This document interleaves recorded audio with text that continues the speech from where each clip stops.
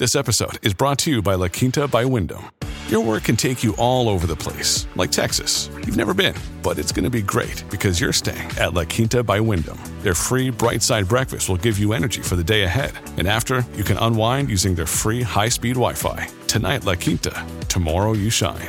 Book your stay today at lq.com.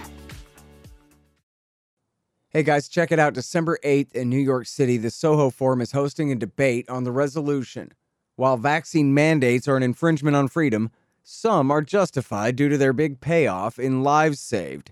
For the affirmative will be George Mason law professor Ela Soman, and for the negative, our friend Angela McArdle, chair of the Libertarian Party of Los Angeles County and declared candidate for national chair of the Libertarian Party.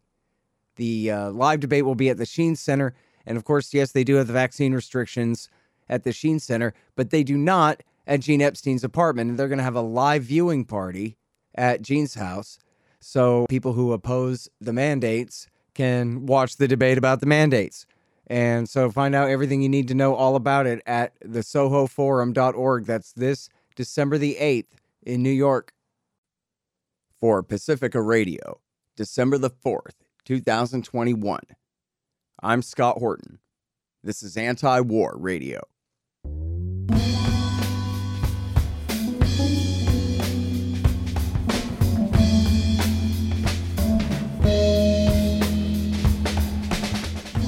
All right, y'all, welcome to the show. It is Anti-War Radio.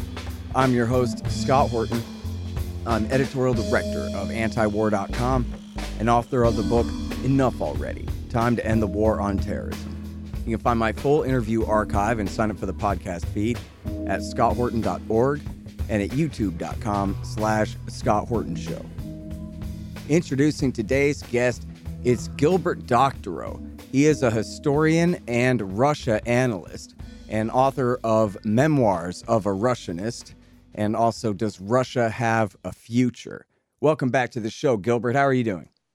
I'm doing well. Thanks for inviting me. I really appreciate you joining us on the show here.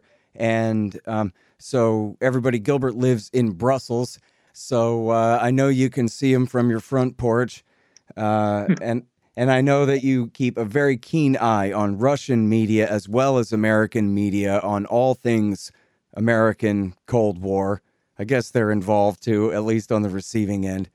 But tensions are heating up very far away there, east of what we used to call Eastern Europe, over there in Belarus and Ukraine. And the New York Times version, of course, is that the Russians are preparing to invade and conquer at least part of Ukraine, and that America has to do something about it. Of course, President Biden has said that our commitment to Ukraine is ironclad, although I don't know exactly what that means. I hope that you'll tell me that it's unnecessary because the Russians aren't coming anyway. But why don't you tell me what is going on over there? Well, there's a lot of talk on both sides, clearly. The Russians have denied vehemently that they have any intentions to invade Ukraine. At the same time, it's undeniable that they have moved a lot of men and equipment to the Ukrainian border area. And so in one respect, American warnings about the possibility of Russian military action have some basis in fact. For their part, the Russians point out that the Ukrainian army and its equipment have moved it close to the Donbas area, which is the area of conflict, the two seceding provinces of Ukraine, which have a substantial Russian-speaking population and which have claimed an independent position from Kiev. Now, the Russians speak of 1/2 of the Ukrainian army now being deployed just outside this area of contention in the southeastern part of Ukraine, which receives support from Russia. Now, so the situation on the ground is complex. Both sides have called attention to the actions of the other, and the United States' position has been, as you mentioned at the outset, to to charge the Russians with potentially irresponsible behavior, to threaten the Russians with dire sanctions if they should dare to pursue an intervention in Ukraine. The question is, what is the United States trying to achieve by these warnings?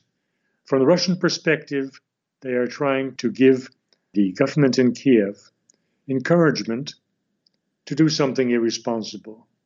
And that is to attack the rebel provinces in the expectation that if something goes awry and if the Russian reaction to this Ukrainian military move turns out to be overwhelmingly strong, then the United States will provide what Joe Biden has said, this ironclad guarantee, and back them up with U.S. and NATO forces.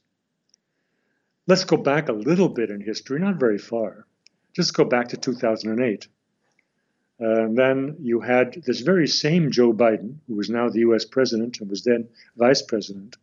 The man was very busy on the periphery of Russia. He was very busy traveling to Georgia, traveling to Kiev, giving instructions to the governments there on how to behave and giving them encouragement that the United States would back them up in eventual membership in NATO.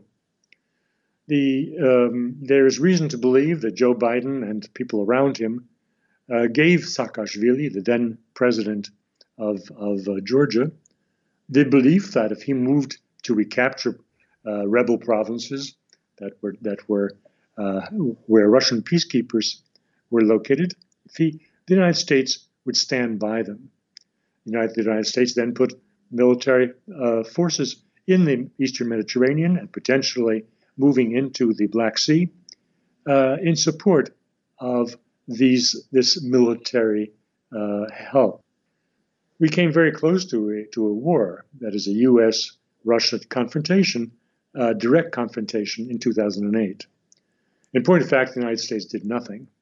In point of fact, Turkey refused to admit American naval vessels through the Straits and into the Black Sea in the belief that this would encourage a direct military strike against the Russian-backed forces at the edge of Georgia.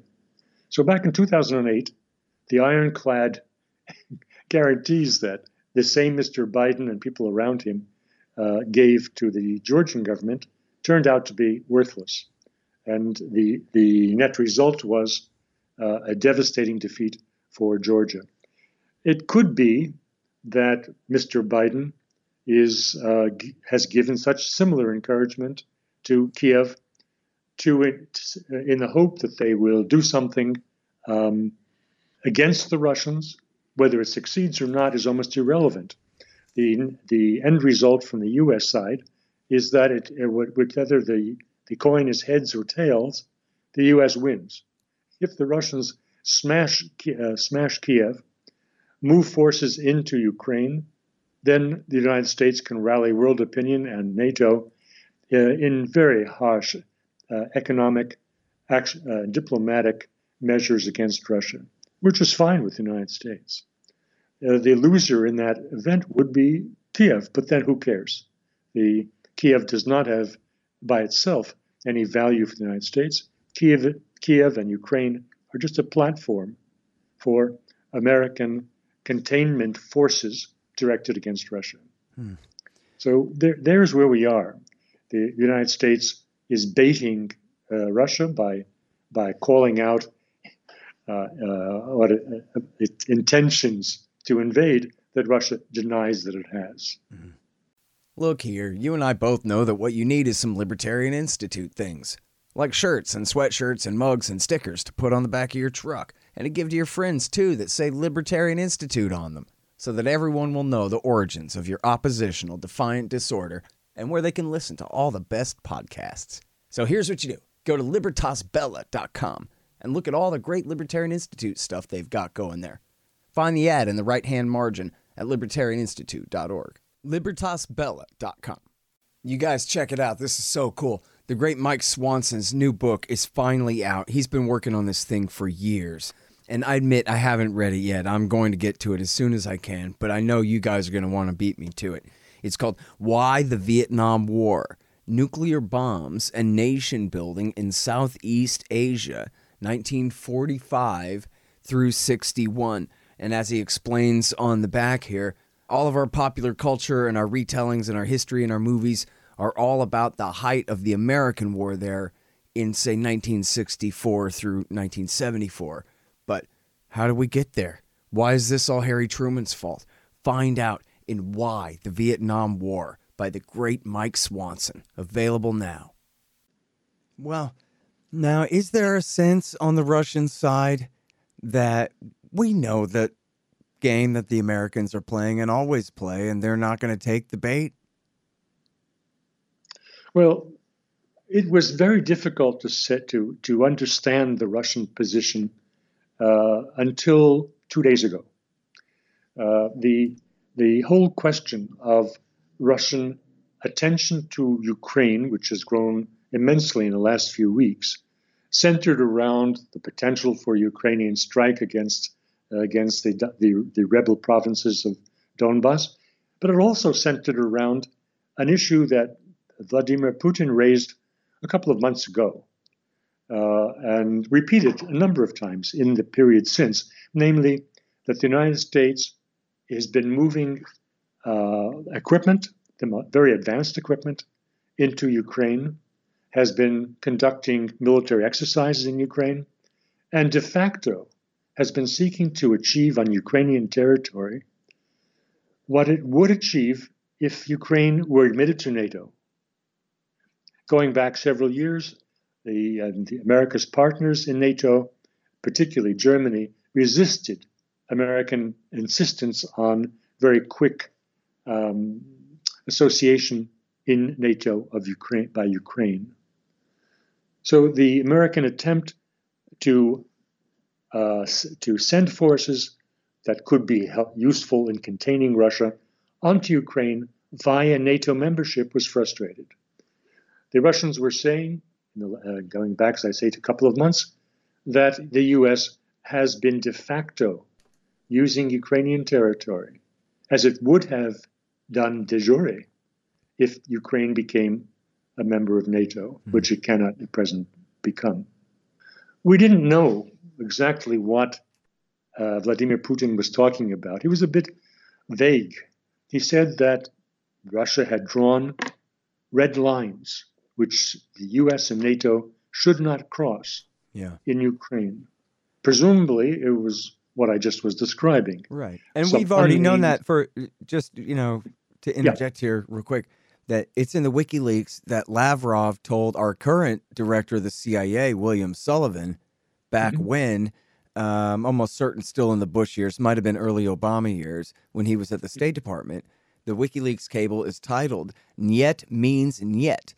And Lavrov is being very polite, but saying, listen, this whole bring Ukraine into NATO thing is a dead letter, and I hope you understand that we're serious about that. And he's being very diplomatic, but he's being very serious about it.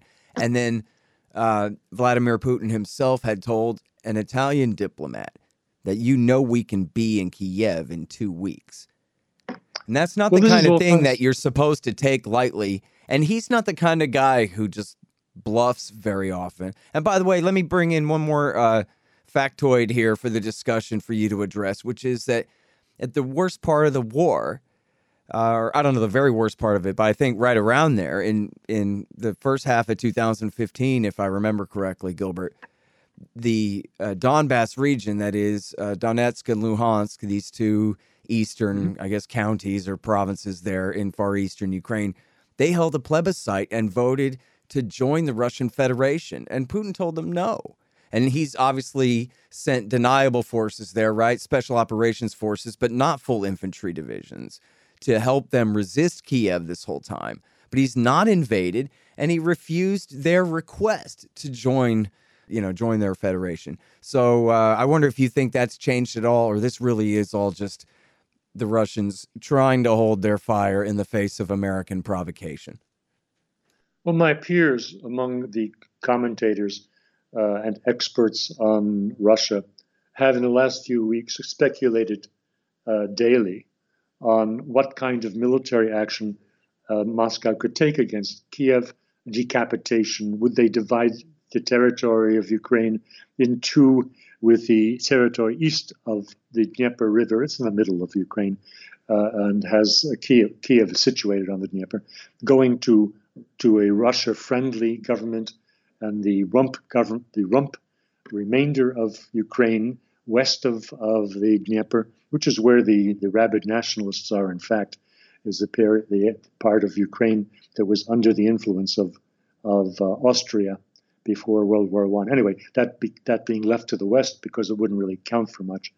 These speculations have been very interesting, and they've been multiplying day by day. However, what I wanted to point out is in November 30th, and in the course of a virtual presentation to the world business community called Russia Calling, Vladimir Putin clarified in an unmistakable way what Russia wants to do to protect itself against U.S. designs in Ukraine. As I said, the U.S. by stealth, according to Russian intelligence, has been working to achieve what the U.S. would by right achieve if Ukraine became a member of NATO. Well, what is it that Vladimir Putin wants to do? It's not anything that my colleagues have been talking about. It is not about taking territory.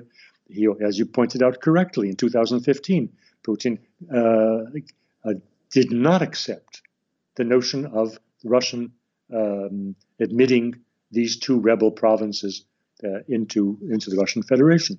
And he did so in the full knowledge that whatever the vote was at the time, the population on the ground was not dependable in its loyalty to Russia as Russia understands it. And he did not want to be drawn into the civil war of Ukraine and to face extremely painful sanctions from the West over this without serving any purpose, because it would not add to the wealth and to the strength of Russia. It would sap Russia's strength by exposing it to a civil war, ongoing civil war within Ukraine. So what is Vladimir Putin telling us now? That Russia's interest in an American presence in Ukraine focuses on one issue only, and that is the threat of the United States installing missile systems, which presently has done some similar to what it has done in Romania and Poland, that are dual purpose, which would be described upon delivery as being defensive, but in effect, at the switch of a computer, can be instantly turned into offensive weapons. The Ukraine and the far reaches of Ukraine approaching the Russian border reduce dramatically the distance between potential American missiles and Moscow by several hundred kilometers.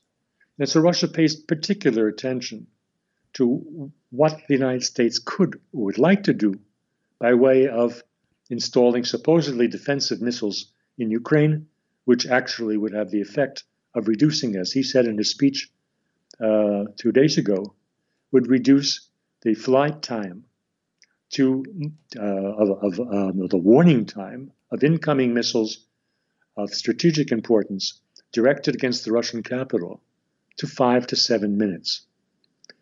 Now, that is totally unacceptable for the Russians. It is a vital threat to their existential threat.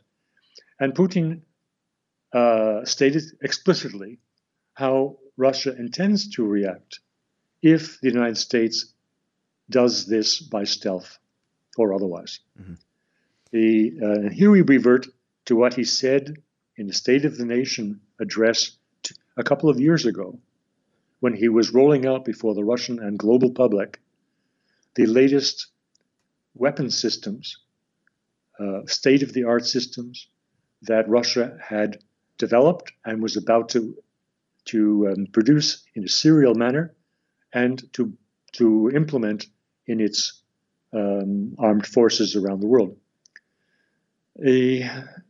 Among these new armaments are hypersonic missiles, which are capable of being positioned on surface vessels, frigates, or commercial freighters in the size of ordinary shipping containers, or which can be carried on newly designed and newly constructed Russian submarines.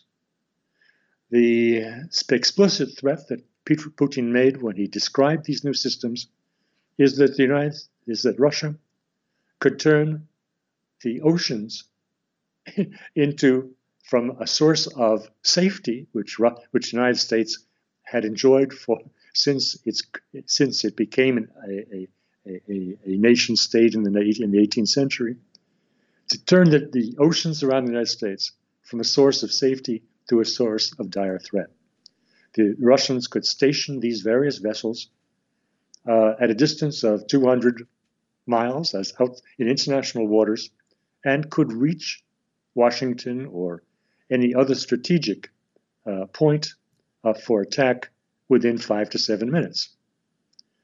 Well, there you have it.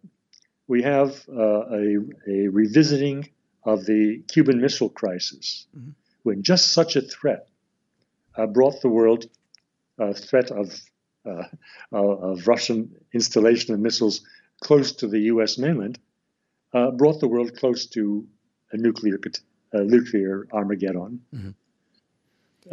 This threat, in the speech that Putin made 2 days ago, has only been partially reported by our major media. And it's quite striking. The Financial Times, in an article yesterday, describing this event, the Russia calling, and Putin's mention of new weapon systems, did not connect this with the situation in Ukraine. Not at all. It's just unforgivable. It's like Pravda. It really is, the Western media and the way they approach this subject. Someone was joking the other day on the internet about how the headlines will read, "Russian jets buzz American ships in the Black Sea," right off their coast, but that's just the way they frame it always. And to such a degree that the truth is completely lost. So, the problem here is, Gilbert, you're so soft-spoken, but you are talking about a serious ratcheting up of the threat of a nuclear war where, and look, I think everyone listening to this show knows that my bias is on all of these things, that America is the world empire. America's been expanding not just in the Middle East and in Eastern Asia, but throughout Eastern Europe, and as you're describing, right up to Russia's borders, and threatening to put these, first of all, defensive, quote unquote, missiles ringing Russia is an offensive threat itself. It's, bringing armor to a fist fight, increasing the ability to shoot down a retaliatory strike from Russia is, in a sense, an offensive capability anyway. But then, as you're saying, and very importantly, the missile launchers are dual use, and you can fit a Tomahawk missile in one of those, or another nuclear-capable cruise missile in those same missile launchers. And so here the Americans truly are, it seems, just ratcheting up all of these tensions unnecessarily. But I know that if you and I somehow could get some bureaucrat drunk at a bar in Georgetown outside Washington, D.C., they would say to us that this guy Putin is really dangerous, Gilbert, and that's why we have to do this. Don't you know what a psychopath he is, and what an aggressive threat he is? We have to contain him like he's Joe Stalin, or at least Khrushchev or Andropov or something. So what do you say to that? Well, I say that the really sad, or almost tragic thing is that the best we could hope for is this discussion in a bar off of Capitol Hill. There is no forum with. You got that right. There's no forum in the States for a public discussion of these existential threats, which we are creating with our own two hands.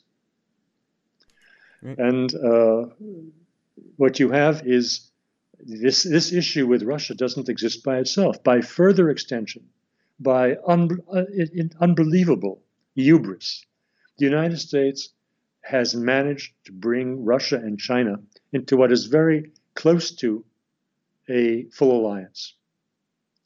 It is incredible to imagine, but that is what we have done. And these issues are kept separate, by the way. They even kept separate by people who should know better, by people who are, Scott, not very different in their thinking about the fundamentals from yourself and me. What the United States is doing by its containment policy directed both against Russia and China should be a matter of discussion with all the experts on both countries in the United States. Russia is absolutely has no supporters in the States. No one will come and talk about it because we know everything we need to know. China is more discussable, more disputable, because until very recently, you had a lot of friends of China among the American elites, business elites, and other elites. America always had, going back 20, 30 years, had a big soft spot in its heart for China. It had no soft spot ever for Russia. So it is rather sad that we among ourselves, we so-called dissidents on American policy on Russia, are unable to find talking partners among our colleagues who are experts in the States on China, because the issues are the same. The U.S. scenario, the rollout of containment against China, is following precisely one-to-one the U.S. scenarios on creating a new Cold War against Russia. Now, Gilbert, you may be familiar with Colonel Douglas Macgregor, kind of a crusty old conservative anti-war colonel, and his position on Russia is that we should be friends with them, and his position on China is that they're an economic competitor at worst, and America doesn't really have any enemies in the world, and we could have a much more non-interventionist foreign policy. And this is the guy who wrote the war plan for fighting Russia in Eastern Europe. No joke. That's his job. And still, he's saying that, in fact, he wrote before, I think, we won't have a nuclear war there because the Russians won't use nukes in Ukraine no matter what. I mean, it could escalate to general war with us, but they won't use nukes in Ukraine because the prevailing winds, but still could be a hell of a fight there that America's absolutely not prepared for. And he has a new piece in the American Conservative magazine where he says essentially Joe Biden and his people, they don't understand deterrence. So they're being aggressive in the Pacific, and I don't want to change the subject to China here, but they're mentioned as well. And they're being aggressive in Ukraine, and it's all about deterrence, but it's really not deterrence. It's more like a provocation. And he says, you know, we could have a Pearl Harbor type situation where they strike first, but because, again, we maneuver them into firing the first shot and making them feel like they have no choice. Well, if you speak about firing, and this could kill us all, and by all, I mean all. Well, we have 70 years experience dealing with the Russians, and the Russians have, in general, been very cautious. Even today, what we see, by and large, is Russia reaction, not Russia provocation. The Chinese question is a different matter. We really don't know whether the Chinese are going to be as calm and as laid back as the Russians have been. Certainly, the Chinese are much less willing to take a strike in this and turn the other cheek than the Russians have done. If you want to look for the Pearl Harbor moment, I'd say it's much more likely to come out of the confrontation with China than out of the confrontation with Russia. Well, as you say, though, if they start installing these supposedly defensive missiles in Ukraine and treating them like a full NATO ally, then they just might decide to go in there and destroy those missiles and take whatever consequences come from that. And that could be the start of a real war. Well, judging by Putin's latest remarks, again, the insight here is that the Russians do not intend a strike against Kiev, decapitation, whatever. The Russians intend instead to wave flags at Washington at 200 miles off and say, look, guys, you want it, you're going to get it. Right. And then, I guess it remains to be seen whether that's effective.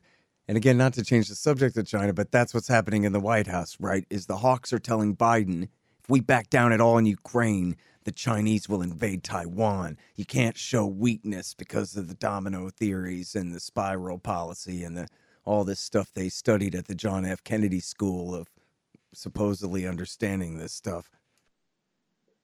Well, by our own action, these two questions are totally linked, which is why I say that any public discussion should a respectable forum be opened at a place, let's dare to say it, like the Kennedy School at Harvard. If they ever were to open their doors to something resembling a round table, I don't dare say debate, because we're afraid of debates and losing them. But if they were to open their doors to discussion of the existential threats facing the United States today, they would have to discuss two countries at once, because they're virtual allies, Russia and China. And the remark that you made a minute ago about the Chinese taking advantage of a Russian showdown in Ukraine is entirely plausible. I think that the moment of truth will come when the Russians and the Chinese agree publicly or quietly, however, that an attack on one is an attack on both. And this will be very late. Be very late for the United States to take any remedial action. All right, you guys, that is Gilbert Doctorow, Russia analyst and author of Memoirs of a Russianist. Thank you so much for your time again on the show, Gilbert. Thanks for having me. All right, you guys, and that has been Anti-War Radio for this morning. Thanks very much for listening. I'm your host, Scott Horton. You can find my full interview archive, more than 5,600 of them now, going back to 2003, at scotthorton.org. And you can follow me on Twitter, at Scott Horton Show. I'm here every Sunday morning from 8:30 to 9 on KPFK 90.7 FM in LA. See you next week.